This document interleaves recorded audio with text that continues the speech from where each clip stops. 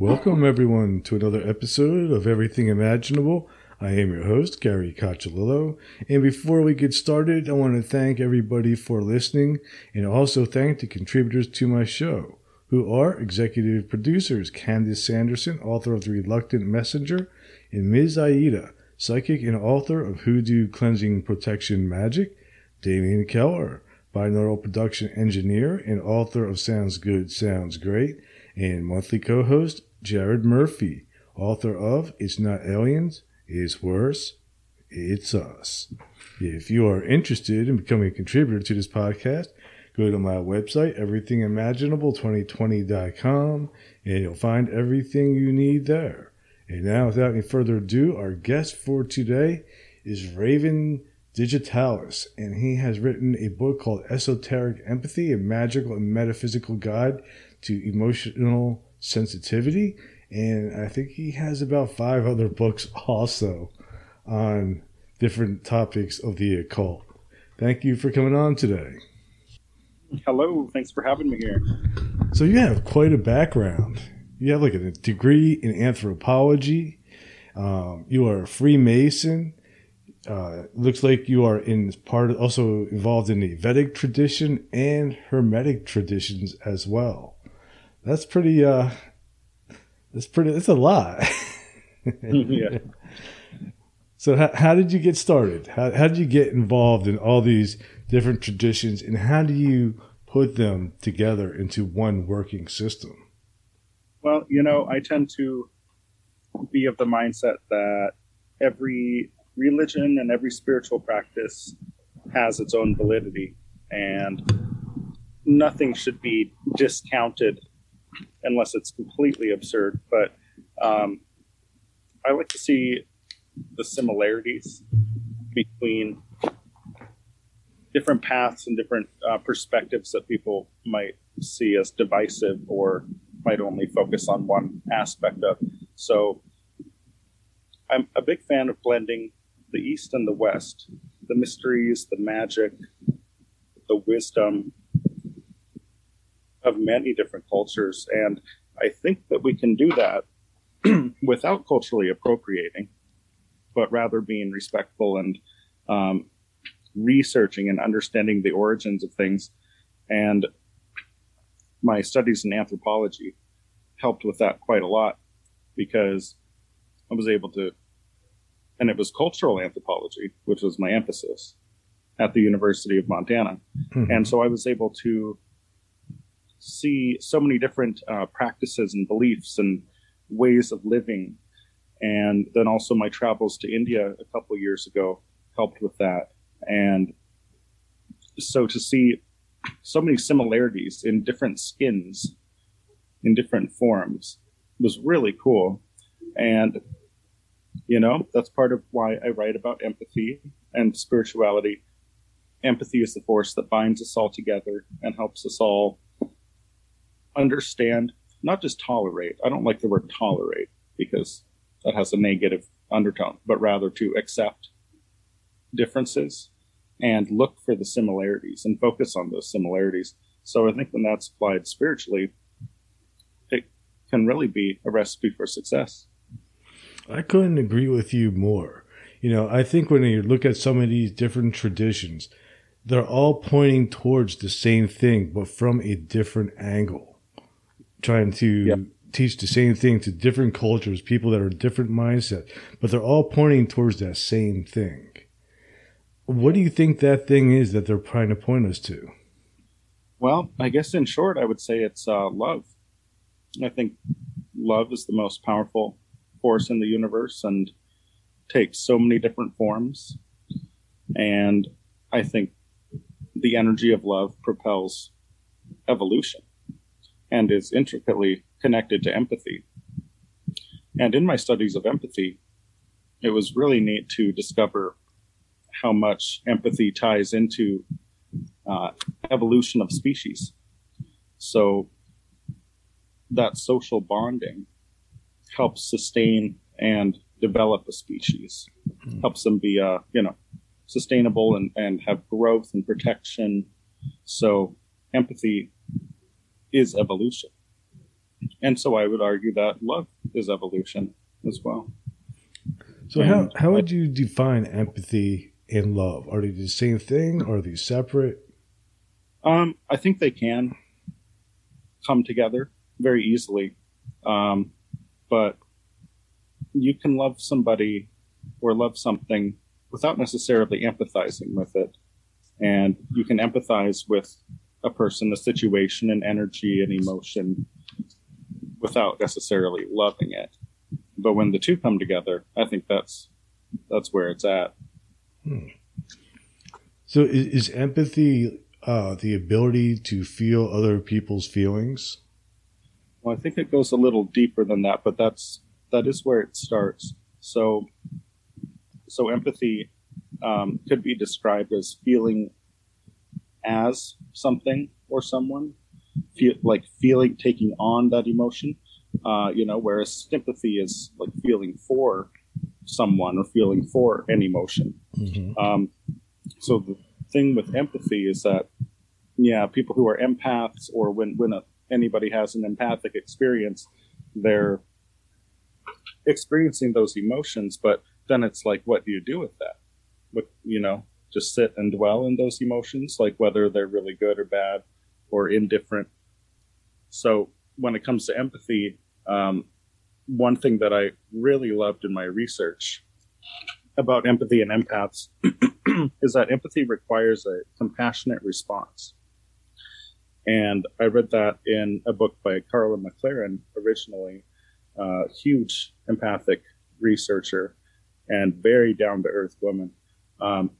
So if empathy requires a compassionate response, that means that if a person simply feels an emotion of another person or what have you, it's empathizing to a degree, but it's how we respond and what we do with what we absorb, I think, that really matters.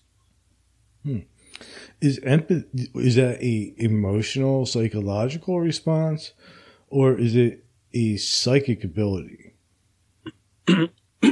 Well, I tend to think of empathy as emotional psychicism. So psychic abilities in general tend to be more based in the mind and how, very cognitive, precognitive, retrocognitive, what have you.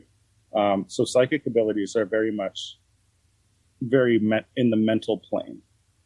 But empathy is purely on the emotional plane, 100% on the emotional plane. So that's why so many empaths or highly empathic people will pick up an emotion, but have a difficult time intellectually understanding why it's there or where it's coming from.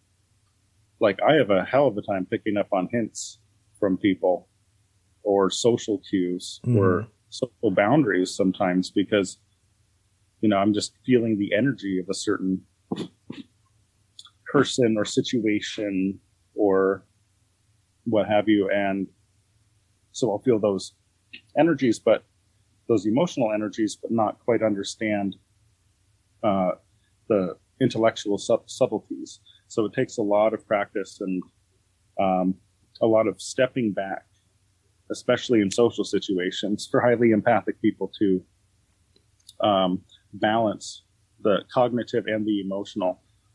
And like I said, empathy is strictly emotional. I also think that,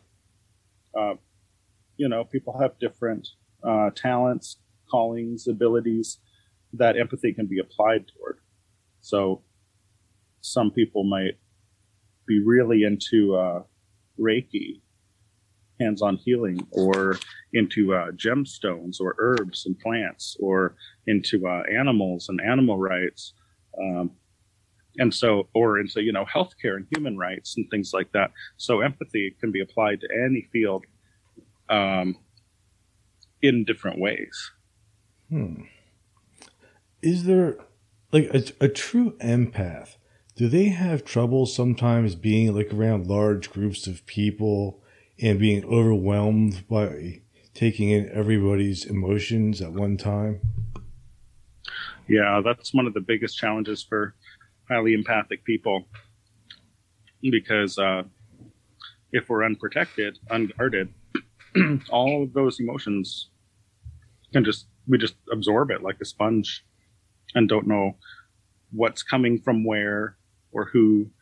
And it can be very discombobulating. So yeah, you find highly empathic people often avoiding crowds or putting up protection.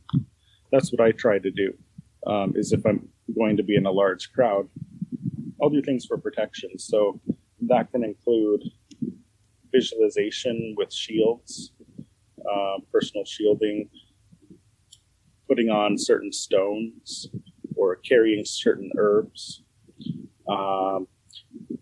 maybe doing mantras beforehand to prepare and protect. Another thing that can help in social situations is to cover the brow of the head, or cover the brow and or the top of the head, like with a hat. And because I'm more of like the Gothic persuasion, there have been times when I've gone in public with a lace eye mask on, so I wouldn't have to make direct eye contact with you. But those were like desperate times where I really didn't want to be there, or really didn't want to be DJing this party or going to this social event, but needed some super protection. So for the super empathic listeners out there, I would say that the most important stone to wear is black tourmaline. That tends to be the number one stone for empaths to keep out an excess of external energy. And so I will always wear black tourmaline in large public situations. But it's one of those stones that shouldn't be worn every day, because, on the flip side, you don't want to become totally reclusive and be completely stuck in your own energy field. I also have a whole bunch of piercings in my ears, and most of these have hematite in them, so I use that to keep grounded. And so all of my piercings and tattoos are sacred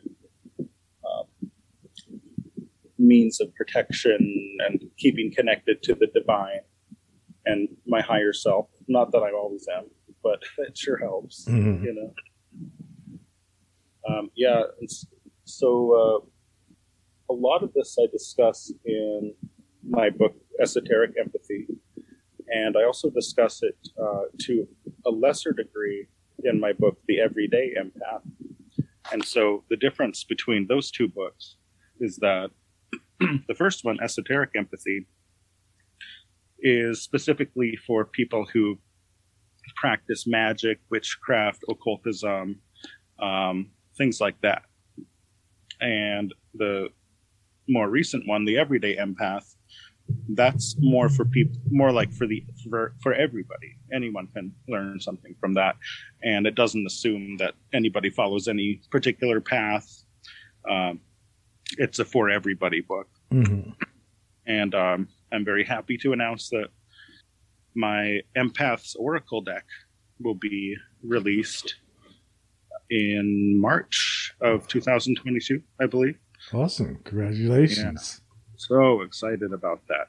And so that's a deck of 40 cards that are inspirational cards for empaths, but they're also realistically inspirational. And they're not all positive and white light, because that's just not life. It's a mixture.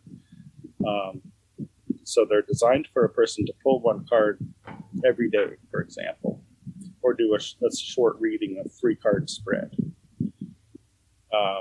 I'm working with an incredible artist in Hamburg, Germany, named Konstantin Bax, and he does hand-painted acrylic, psychedelic style, otherworldly art. And it's just been such an honor to work with him and to have a card deck coming out. So that will complete my Empaths trilogy.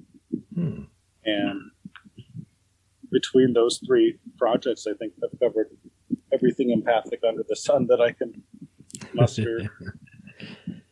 So what are some of the differences between a empath who's dealing with their abilities on a daily basis versus somebody who's practicing occult practices? Well, I think empathy and spirituality go hand in hand, just like empathy and love, like I mentioned earlier. And so because I come from a magical craft, occult kind of background, it was easier for me to create a book. The first book, which is focused specifically on that and how we can actively utilize empathy for magical purposes. And, magic is simply life, it's reality, it's intention. So we can take the empathic experience and work with it. So people that are more spiritually inclined or magically inclined can get a lot from that book. And like I said, the shorter one, the smaller one, the Everyday Empath, does cover a lot of things that are in esoteric empathy, but I don't want to say it's watered down. It's just made more accessible to people who may not have that occult-y background, mm-hmm. or who may be intimidated by it. Because, even the word occult sounds really spooky. And witchcraft, these things have been culturally loaded for a long time. So a big part of my being called to write those two different styles of books is so that everyone can get something from a certain vantage point. And if I was to have just written the occult-y book about empathy, that would limit the audience and limit, and I'm not talking about for sales, but rather for who gets touched by the material. So I'm just blessed to have loads of people contacting me saying, oh my gosh, I didn't know people like me existed. I thought I was this total freak, and now you explained me like right down to the detail, and now I know what's going on. And one thing I mentioned earlier is being realistic. So that's why, as opposed to some books on empathy, which are very white light, which isn't a bad thing, I just don't think it covers the complete picture. I like to look into the darker spaces a little bit sometimes. And, one of my earlier books was called Shadow Magic Compendium, and Gothcraft were other book. My first book was Gothcraft. So, I'm drawn to the darker spaces, not the negative spaces, but more like in a shamanic sense. So I encourage people to analyze the light and the dark when it comes to the empathic experience. And so I would say, esoteric empathy, my big green book is explores the shadow more than my white covered Everyday Empath book, which is more encouraging and a little less intimidating, I would say. And then the cards, the Empath's Oracle, that's a big sprinkling of everything. So, what is the sort of the difference between like a white light? I mean, if there's a white light thing and there's sort of the dark shadow thing, is there a gray area too? Oh, I think it's all a big gray area. So I think those are just easier terms to say. Like if we look at the ancient Taoist yin yang symbol, there's always a light in the darkness and darkness in the light. And I think everything is not just grayscale, but a big rainbow, a prism. So I think that there's no absolute darkness, no absolute light. And so we can garner light from the darkness, and also a little darkness from the light. How important do you think it is to like embrace both rather than just one? Do you think if a person just embraces like one side of the path, that they're kind of denying themselves a full experience of life? Yeah, I would totally agree with you. If a person, like when it comes to empathy, just embraces the lighter, the happier aspects, and I've seen it, can actually delude themselves and miss out on so many other aspects of the gift. Whereas if somebody sees empathy as a curse, for example, which everyone who's highly empathic has at some point or another seen empathy as a curse, because it can be so heavy at times. If someone just focuses purely on that and that heaviness and that shadow, then they're missing out on the gift of it, of the gift of the ability, which is so healing. And one thing that I like to emphasize is that we're all empathic to one degree or another. We're all psychic to one degree or another. We're all healers to one degree or another. So there are no absolutes in life, is how I see it. And science continues to verify that as well, you know. How is magic different for somebody who's more empathetic versus somebody who is not? When it comes to magic, I should first point out that magic that is aimed at infringing on another person's free will is black magic. It's called black magic, or can be termed black magic. The kind of magic that I am personally most resonant with is healing magic, and that includes self-healing magic, which is part of the reason I followed my visions to move to Hawaii a couple years ago from Montana, because the message just kept on coming up.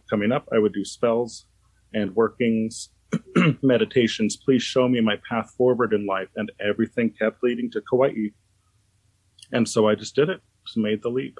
And so I think because I opened my empathic receptors to those messages and felt them, let them come into me, let those divine spiritual messages come into me and sit with me, I was able to listen to them better, understand them better. Also, if a person is working with their spirit guides, spirit animals, ancestors, gods, goddesses, if we open our heart chakra, if we open our energy empathically and surrender, we vibrationally attune to those entities or energies. And when I say energies, you know, if I sit in meditation and I just think about the energy, just the energy and vibration of, let's say, success in school, and I just think and visualize that success, I can invoke that into myself empathically from the ether, from the great collective. And that's utilizing empathic magic. Whereas to do the same thing and not utilize empathy, then it just stays cognitive. You know what I mean? It just stays in the mind rather than enter the heart. So empathy is all about the heart space. And that's why on my esoteric empathy book, there's an image of the ancient Vedic heart chakra symbol. And my friends and designers over at Llewellyn Publications are just so kind and working with me in my visions, and they're just so talented and incredible. And I'm just so happy with that book. That's awesome. And its cover. Because that's what it's all about. And that's why the book is green too, because that's the color of the heart chakra, according to the Vedas. And So I think that's the key. It's in the heart chakra. Or as Baba Ram Dass would say, the heart cave. It's in our heart cave. So, but we also have to protect it. So it's always this fine line where empaths need to be really open at the right times, but also self-guarded at other times.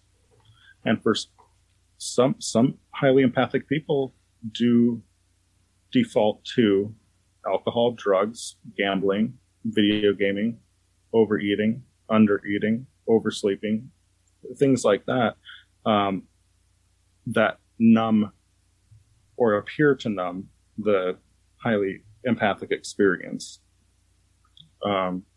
Because sometimes it's a bitch, sometimes it's really hard. And that is a big reason for people to take personal space, do personal work, healing. I'm lucky enough to have the ocean here. In Montana, I would default to the bathtub and see this theme about water. You know, empathy and the water element are intricately connected because water is flowing. It's always moving. Well, it's not always gentle, but it's the element that empathy aligns with the most. Psychic powers in occult traditions are more aligned with the air element and the east, the mind, for example. Interesting. One of the things that you mentioned, I'll back up a little bit. Like, is there a way for, like, if a person's receiving an empathic type of feeling, how can he know whether it's an empathic type of feeling versus something coming from like a spirit guide or something like that?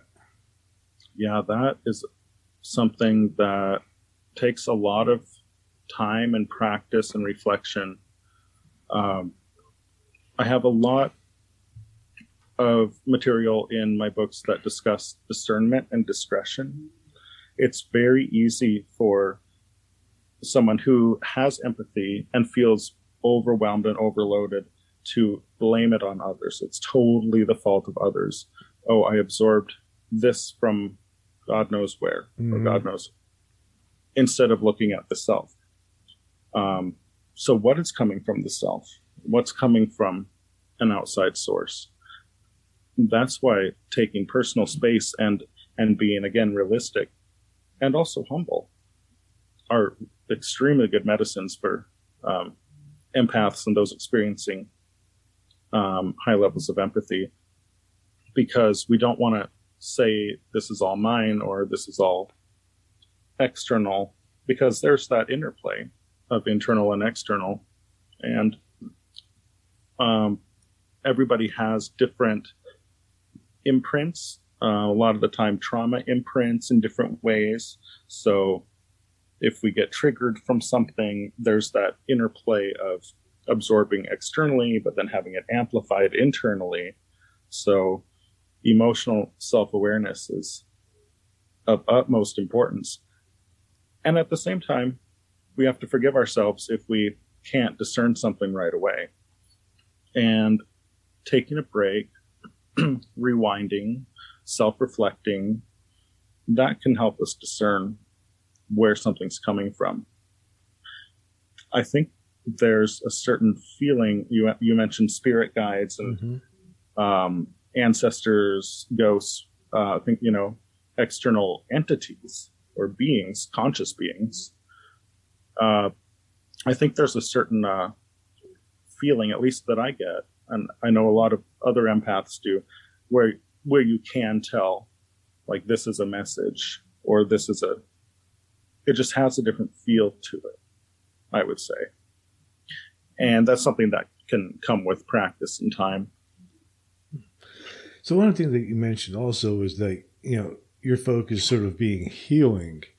As an empath, how does being an empath help you to heal others?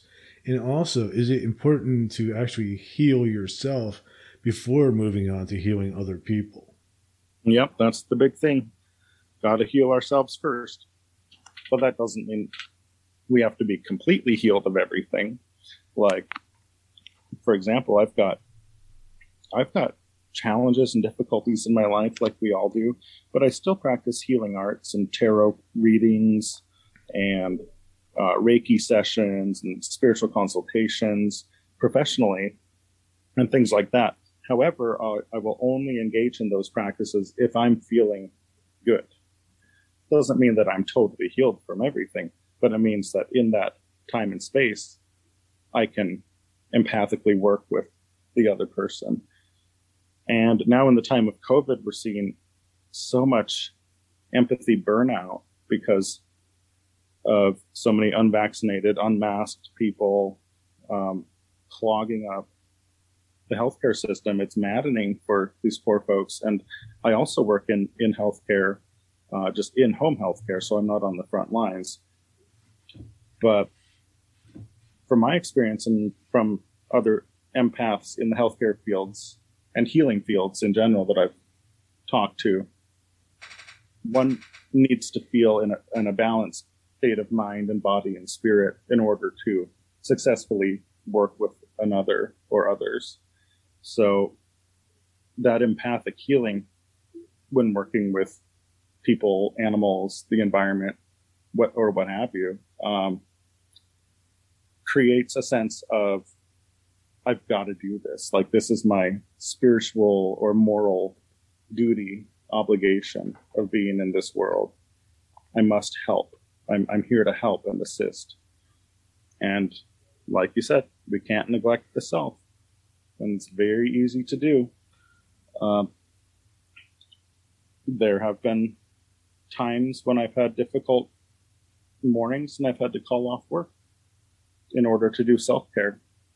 And you know, there's countless different methods of self-care. I like to, whenever possible, get readings from fellow empaths or psychics or readers, or healing sessions, or just talking to a friend, or a therapist. Mm-hmm. These things can go such a long way. So I think in a general sense, yeah, we definitely must tend to our own needs first. And even if we're not perfectly healed on every level, we can still offer help when we're balanced.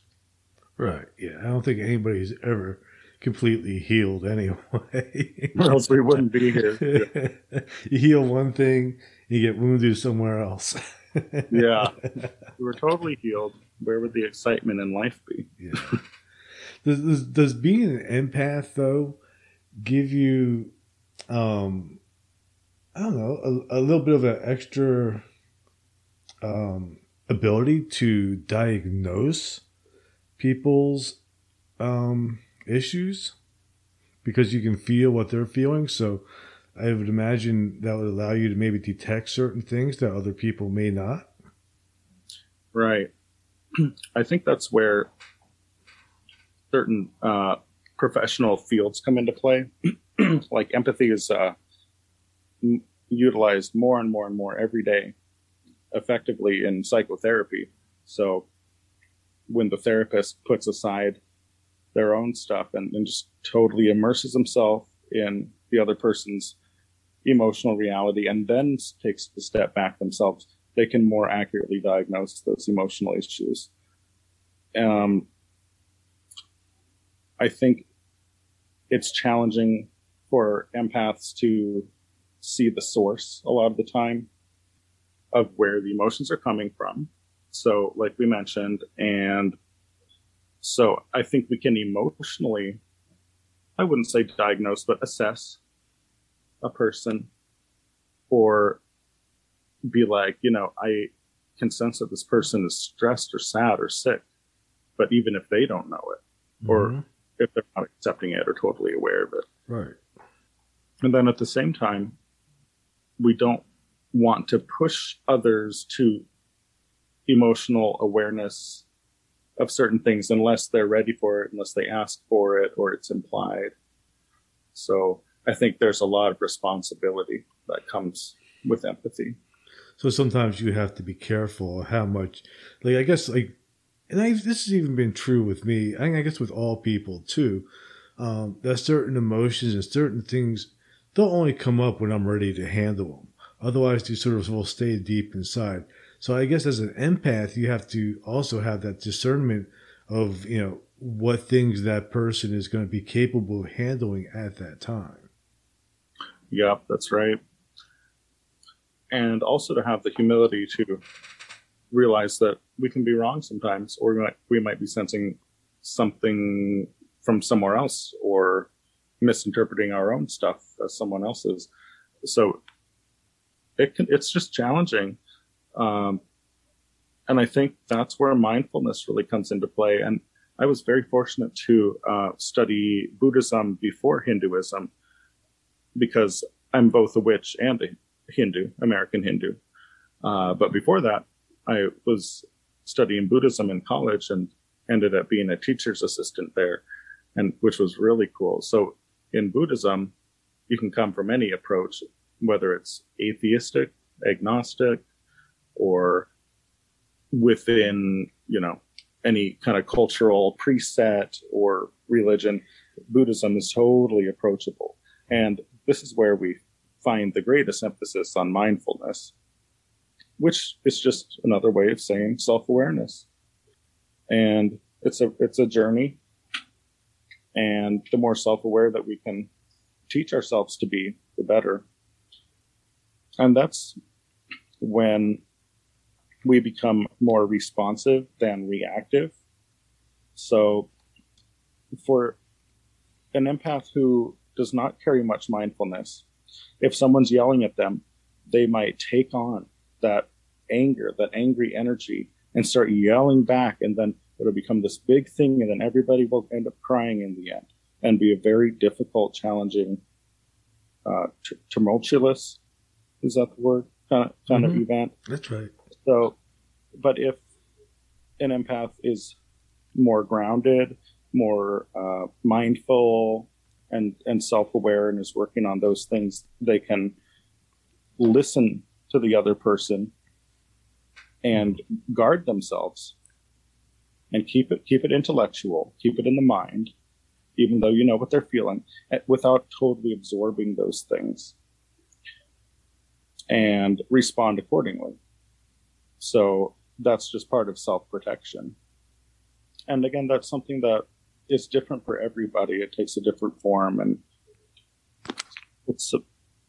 mindfulness helps us take a little step back and realize where we are and what's going on. Because for an undeveloped empath, just get swept away by the water, get swept away by everything, listen to everyone's story, acknowledge everybody and everything, and just totally forget the self. And that's not what empathy is designed for. We're not supposed to just be puppeteered by others. We're supposed to have our own anchor, our own grounding. And that comes back to taking personal space, having personal interests, developing that positive ego, the positive self-identity. And from there, we can stay anchored in ourselves. So if an empath is less developed and doesn't really have any hobbies or individualized kind of things, they can very easily just get caught up in everybody else's visions. And this is where we can see things like cults form. And I studied cults and cult behavior in college, and I see how emotionally and empathically manipulative these groups can be. They're not all bad, and they're not even necessarily all misguided, but there are a lot of dangerous cults out there, many of whom masquerade as religion. So that's just a dangerous form of empathy, because then you just take on whatever you're told, whatever you're experiencing, instead of thinking for the self. So again, that anchor in the self, so important. I've never thought of it that way. I never, associated empathy with sort of like sheep-like behavior. Unfortunately, that is very common. Empaths also usually don't want to let down other people or disagree with people or get in fights. And so it's like, it's easier to just go along with what others are thinking or feeling or saying without inserting one's own actual feelings and opinions. I did that for a long time, where I would just agree with everything, and I would believe that everybody was just as honest as I was. I didn't, especially in teenagehood and early 20s, like I would believe that nobody would manipulate me, even though empaths attract narcissists and manipulators because we're easy targets. But I would just, laboring under the illusion that everything was fine. Nobody would want to hurt me because I don't want to hurt anybody. It's not how the world works. At the same time, it's all about balance. We don't want to go to the flip side and think that everybody's out to get us and everyone's the enemy. That's equally dangerous. What do you think is the most dangerous cult out there? Probably one that I've not studied. But I have a difficult time with Mormonism and Scientology. Both. I have a real big issue with Scientology. Yeah. And yeah, especially Scientology. But it's difficult to say because there are hundreds and hundreds of cults out there, many of whom we just don't know about. And something so fascinating here in Kauai is that last year, Mother God came, and she was the cult leader of Love Has Won cult. They don't call themselves a cult, of course, but they have every literal quality of a cult. So yeah, they're a cult. But yeah, they came here and she, was professing that she's God on earth. She's the incarnation of all these deities and past figures, while at the same time she was, smoking meth and swearing and abusing her cats and screaming and getting drunk all the time. And it was just a mess, but all of her believers believed that she was God, and they still do. She's died since. They mummified her body. Very, very creepy. So if anybody wants to look up Love Has Won cult online, you'll get freaked out, and you'll see what I mean. Like, how many of these members of this cult, for example, because they came to Kauai from California and Colorado, but Kauai kicked them out because they were so extreme. Wow. And then Mother God, she passed away shortly thereafter from moving back to either California or Colorado. But watching videos of the members of this cult, they believe with all of their hearts and spirits that this is God, that this is really Christ incarnate and all these different things. They've been manipulated to believe that, and they're reinforced by each other. So if 10 people believe it, hey, maybe there's some substance to it. Oh, hey, now 20 people believe it. Now 100 people believe it. Now 200 people believe it. So it's like this can really spread, and it's so much through empathic manipulation. These aren't bad people necessarily. Well, some of them I'm sure are. But it's just classic example of empathic manipulation. And if someone will do whatever a cult leader says, that's some dangerous territory. So earlier you mentioned, like empaths have to use a lot of discernment. So obviously, like that plays into this whole type of people being sucked into cults. What type of discernment or what type of red flags the empaths should try to look for to keep themselves safe? Sure. Well, I think it's very important for empaths and highly empathic people to research narcissism as a disorder, not to insult people, but to research what narcissism is, to research what gaslighting is, and emotional manipulation. So if a highly empathic person knows what they're potentially working against or could be faced with, they'll be much more equipped to understand what's going on and deal with that in the moment. So there are certain, characteristics, personality types, behaviors that are red flags. And if empaths choose to go on YouTube and choose to read psychological articles about the dangers of how humans can treat each other, that provides a person with that wisdom, and that discernment can happen much, much more quickly in the real world that way. What are some of the traits of a narcissist for people to look out for? Well, narcissism is all about self-absorption. So a lot of narcissistic tactics include pretending to empathize with another person, but then using it just for one's own advantage. To make a person feel subservient is narcissistic. It's all about the narcissist. It's everything that they do or say is all about themselves, their personal progressions, how they can get ahead, how they can remain in control.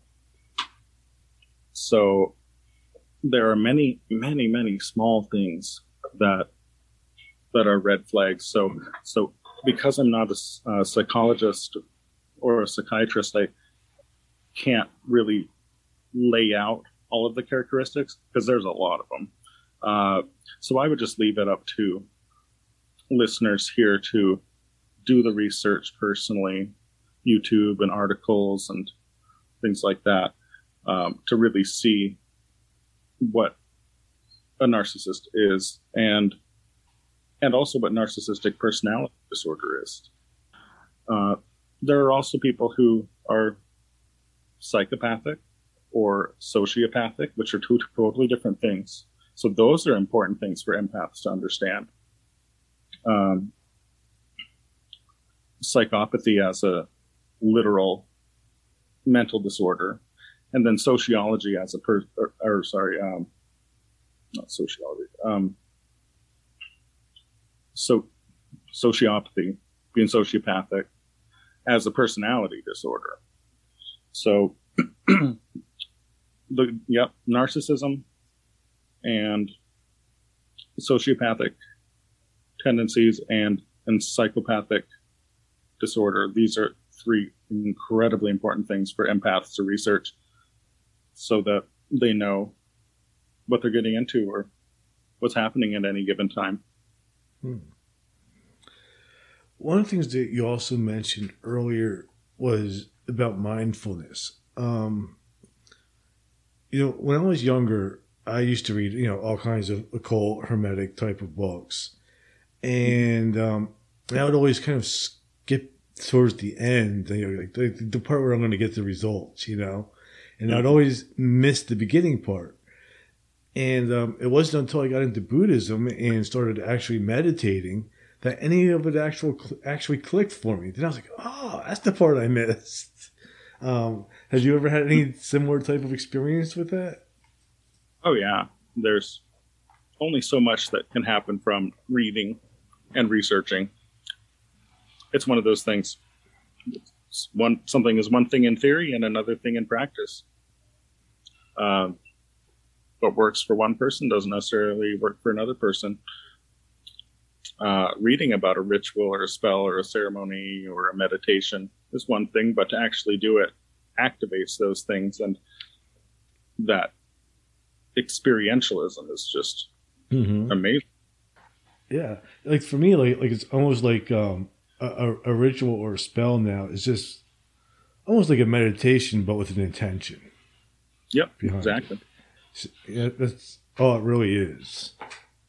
Yeah, exactly. And after my first book came out, Gothcraft, back in 2008, which I was guided to write on a mushroom vision quest, by the way.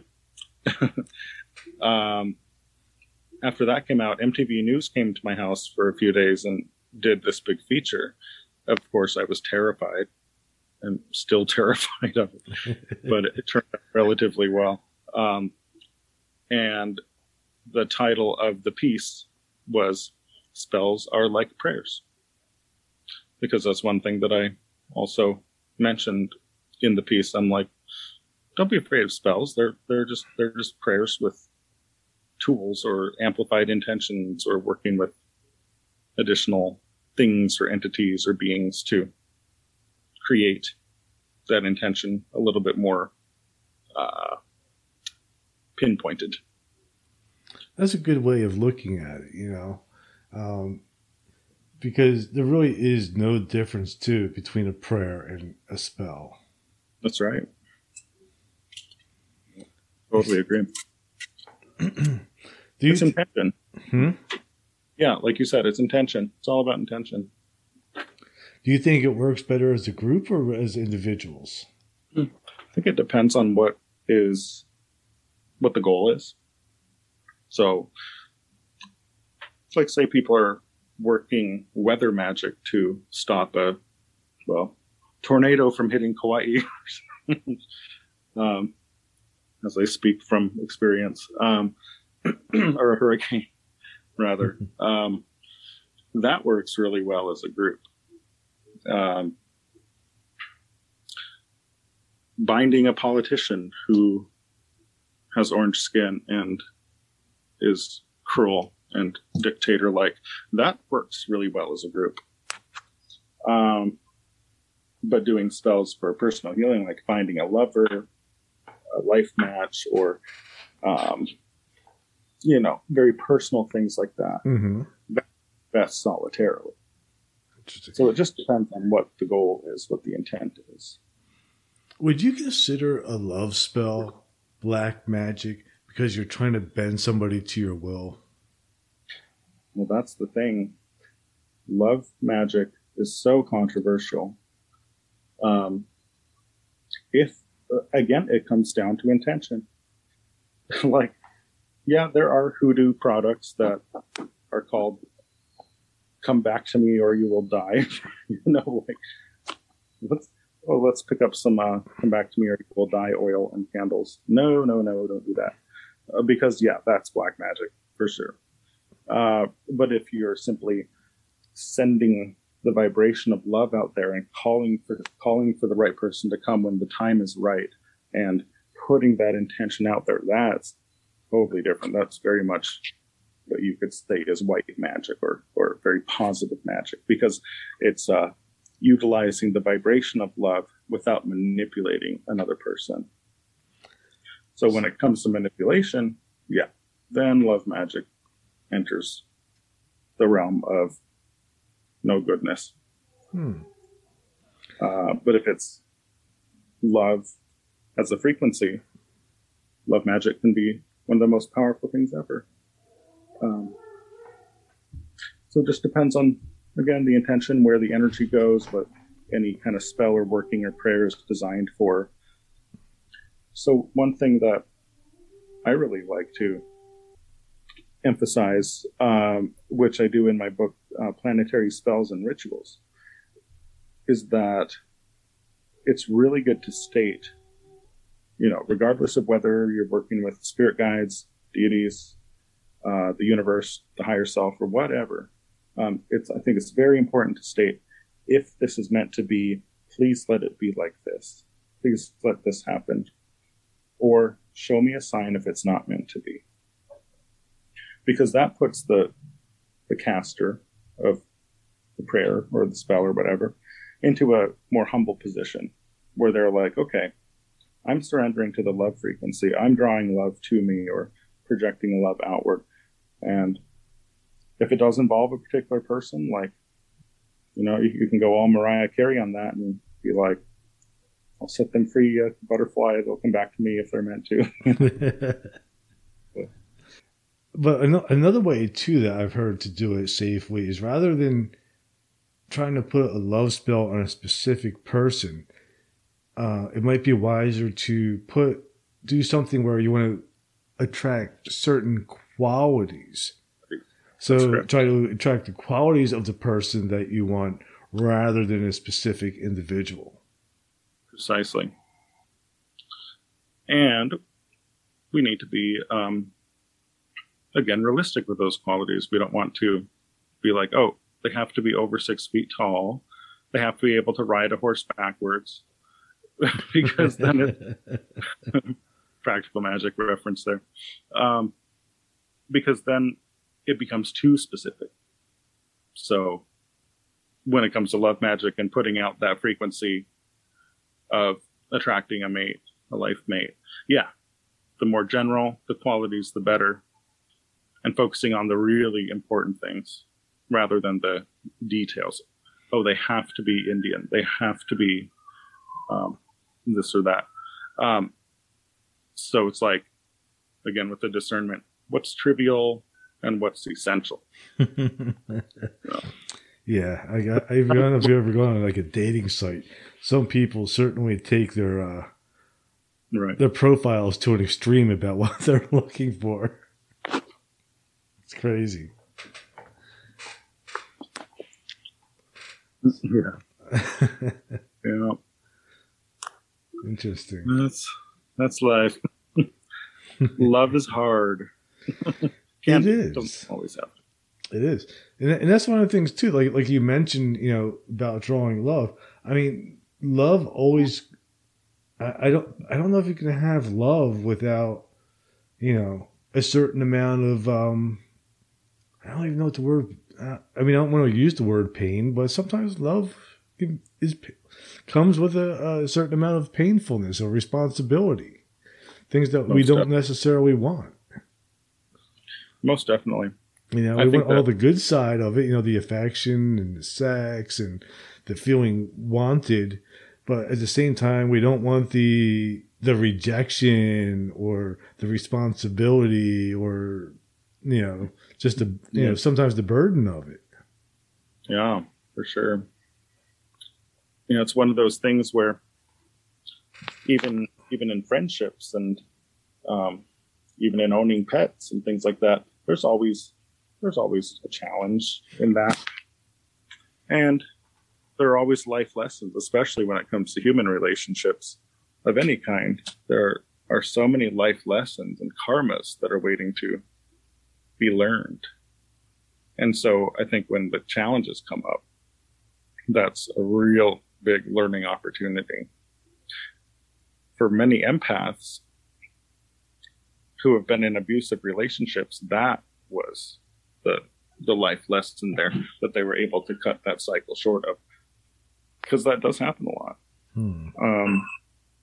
For empaths especially, because we're such easy targets and can be pushovers and people pleasers and breaking toxic relationships or friendships, and I say friendships in quotes.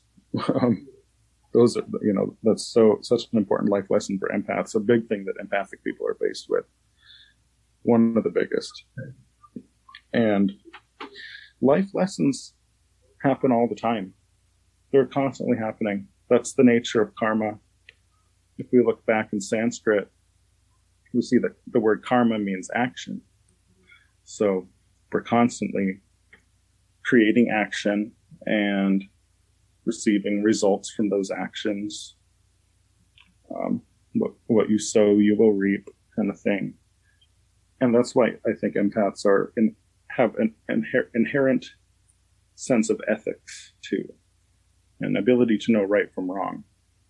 Not always if they're being treated wrongly, I'll say that. If they're being manipulated, that's very challenging. But yeah, life lessons, they're just constantly repeating. They're on a cycle, waiting for us to learn them. What do you think the meaning of life is? Like, what are we here for anyway? Meaning of life, 42. 42. 42? It's 42. That's from the Hitchhiker's Guide to the Galaxy. I would say to listen and learn. That's all I got. I don't know any more than the average Joe about the meaning of life or purpose of life. But I do think listening, learning, and loving, being loving, those feel like the right answers. Right. Yeah, I think it's like helping each other out. Yeah.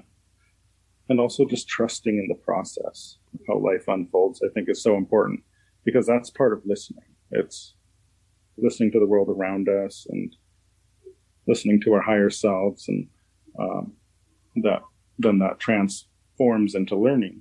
And who knows what the end goal is. When it comes to consciousness, though, it's pretty obvious to me, as I'm sure it is to you, that consciousness continues after the physical body, because nothing in the world just stops. Nothing just stops. It's always evolving and recycling, and in this pattern. Like, just look at the trees out there. Leaves will fall, they'll feed the tree, will be reborn in a different way. So nothing really stops. And I really like the idea that we are God experiencing itself. Yeah, I do too. That's the one I usually will either, I like that one, or I like the idea that we're part of a great cosmic dream. You know, and maybe the dreamer is dreaming another dreamer who's dreaming another dreamer, and it just goes on forever. Yeah, who knows? And funny enough, I was talking to a doctor yesterday, because I've been having issues with my knee and I have to get this injection. But we just, when she put up the camera to look at my knee, it looked like the surface of Mars on the screen. And I was like, ooh, look, it looks like Mars. There are the pyramids. And she's like, yeah, and there's the face on Mars. And so we were joking around. But one thing then we got to talking about consciousness and things like that. So I love that, there are in the West medical doctors who are very spiritual a lot of the time. I think that's becoming more and more prevalent, or more and more mystical. So we were talking about the nature of infinity and how our little minds cannot perceive infinity because we just are not capable of it. We might get glimpses of it in extreme psychedelic experiences, for example, which can be amazing in the correct set and setting with the right people and everything, and get glimpses of eternity. But when we come back to our baseline, we can't totally perceive it. But we can sure keep trying and utilize practices to connect ourselves to infinity, to the great beyond. And of course, there's, like you studied Hermeticism, there's the Hermetic axiom, as above, so below. As within, so without. Also. Absolutely. Do you just mentioned, like doctors becoming more spiritual. Do you think they're also becoming more open to energy healing and some other type of modalities? Yeah, I think they are. I've noticed that. It's also a fine line, because a doctor can't say, oh, you should go to this Reiki therapist. Like, they're not allowed to refer like that because of, differences in fields and insurance and money and liability and things like that. So they do have a ceiling. Medical doctors have a ceiling of what they can do. Like, a doctor can refer someone to a psychiatrist or a therapist who's very spiritual. So that's a really good opening. And maybe for that client, the sessions with the therapist will evolve into meditations or Reiki or spiritual practice being included in that. But it comes down to the certifications that a person has and the ability of medical professionals to refer to others and so on. So it's kind of a slippery slope. Whereas, like I mentioned, going to India earlier, I saw, Ayurvedic medicine, much like Chinese traditional medicine, incorporate the physical and the metaphysical and the astrological, and all these many modalities together successfully, and often combine that with Western medicine also. And so to have that holistic approach is just incredible. And I hope that Western society can get to that point sometime. But we really have developed differently in the West than the East. They're almost like different worlds. Yeah. So, I think that's why it's so important to learn from all cultures, as many as we can, whether Agreed. It's in medicine, anything. Yeah, there's so much out there, and they all complement each other if you just kind of open up to it. Totally. So, before we wrap this up, where's the best place for my listeners to find you? Hawaii. Hawaii. You don't have a website? Come knock on my... No. Yeah, you go to ravendigitalis.com. So that's Raven like the bird and Digitalis like the plant, foxglove. ravendigitalis.com, one word. And you can find me there, or ravendigitalis@gmail.com. And I'm also on Facebook under the same name and Instagram under the same name. So those are good ways to reach me if anybody would like a tarot reading or an empathic consultation. I do have a few copies of my books if anybody would like to buy a signed copy. But when it comes to my books, those can be found all over the web or your local bookstores or local metaphysical stores. And they can be ordered through anywhere that books are sold, really. And I don't think that they're taking pre-orders yet for the Empath's Oracle deck, but I will be taking pre-orders starting in the 2022 New Year. So for signed copies, but when it's posted on places like Amazon and Barnes & Noble and local bookstores, then people can pre-order that. So yeah, I'd love to hear from anybody. I'm here to help, as so many of your listeners are. And I just thank you for this platform and for the awesome shows that you bring. Thank you. The incredible topics that you discuss, just all over the map. Yeah. It's great. It's fun. Yeah. I love it. It's my passion. Yeah, and you don't limit the subjects. So it's very open.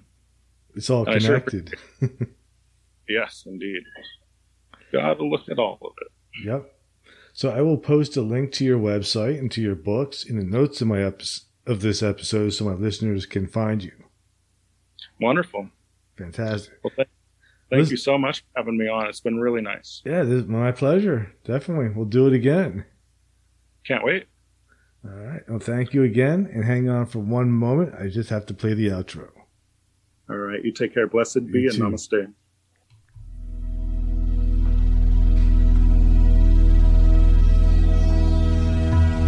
Thank you for listening to Everything Imaginable. You can reach Gary at everythingimaginable2020.com or message him at everythingimaginable2020@gmail.com. He's also on Facebook, Twitter, Instagram, and LinkedIn. You can buy t-shirts, coffee mugs, and other merchandise to support the cost of producing this podcast. Click on the merchandise link at the top of this page, www.everythingimaginable2020.com.